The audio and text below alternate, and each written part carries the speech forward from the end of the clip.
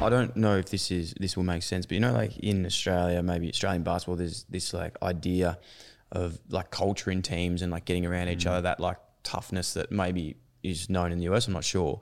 Yeah. Was it hard, like when you're playing in the G League and NBA, and I know you're not there yet, but very soon will be, are the teams as tight as that, or is it more just system run and you're playing with the best players?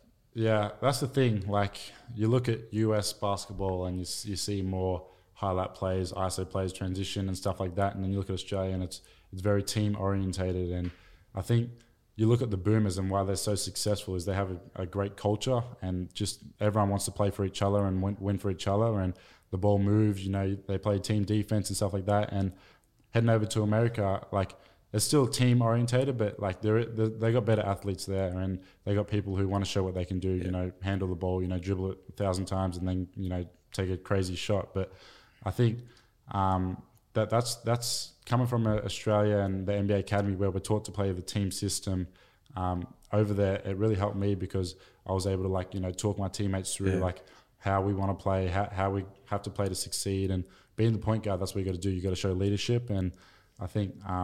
Once we got that down pat, we're able to play better. But you do see the Australian basketball system. Like, I love playing it because the ball just moves, the team's on a string, like everything's so tight. And I think that's the way that basketball should be played. And you see in the NBA, teams that are starting to succeed more, like the Phoenix Suns, have a very tight group and able to play together. Yeah. So I think Australian basketball has definitely impacted, on the international stage. That's huge. Yeah, that's massive that it's like taken seriously like that, because you think like that cliche saying it's a champion team, not a team of champions, exactly correlating through.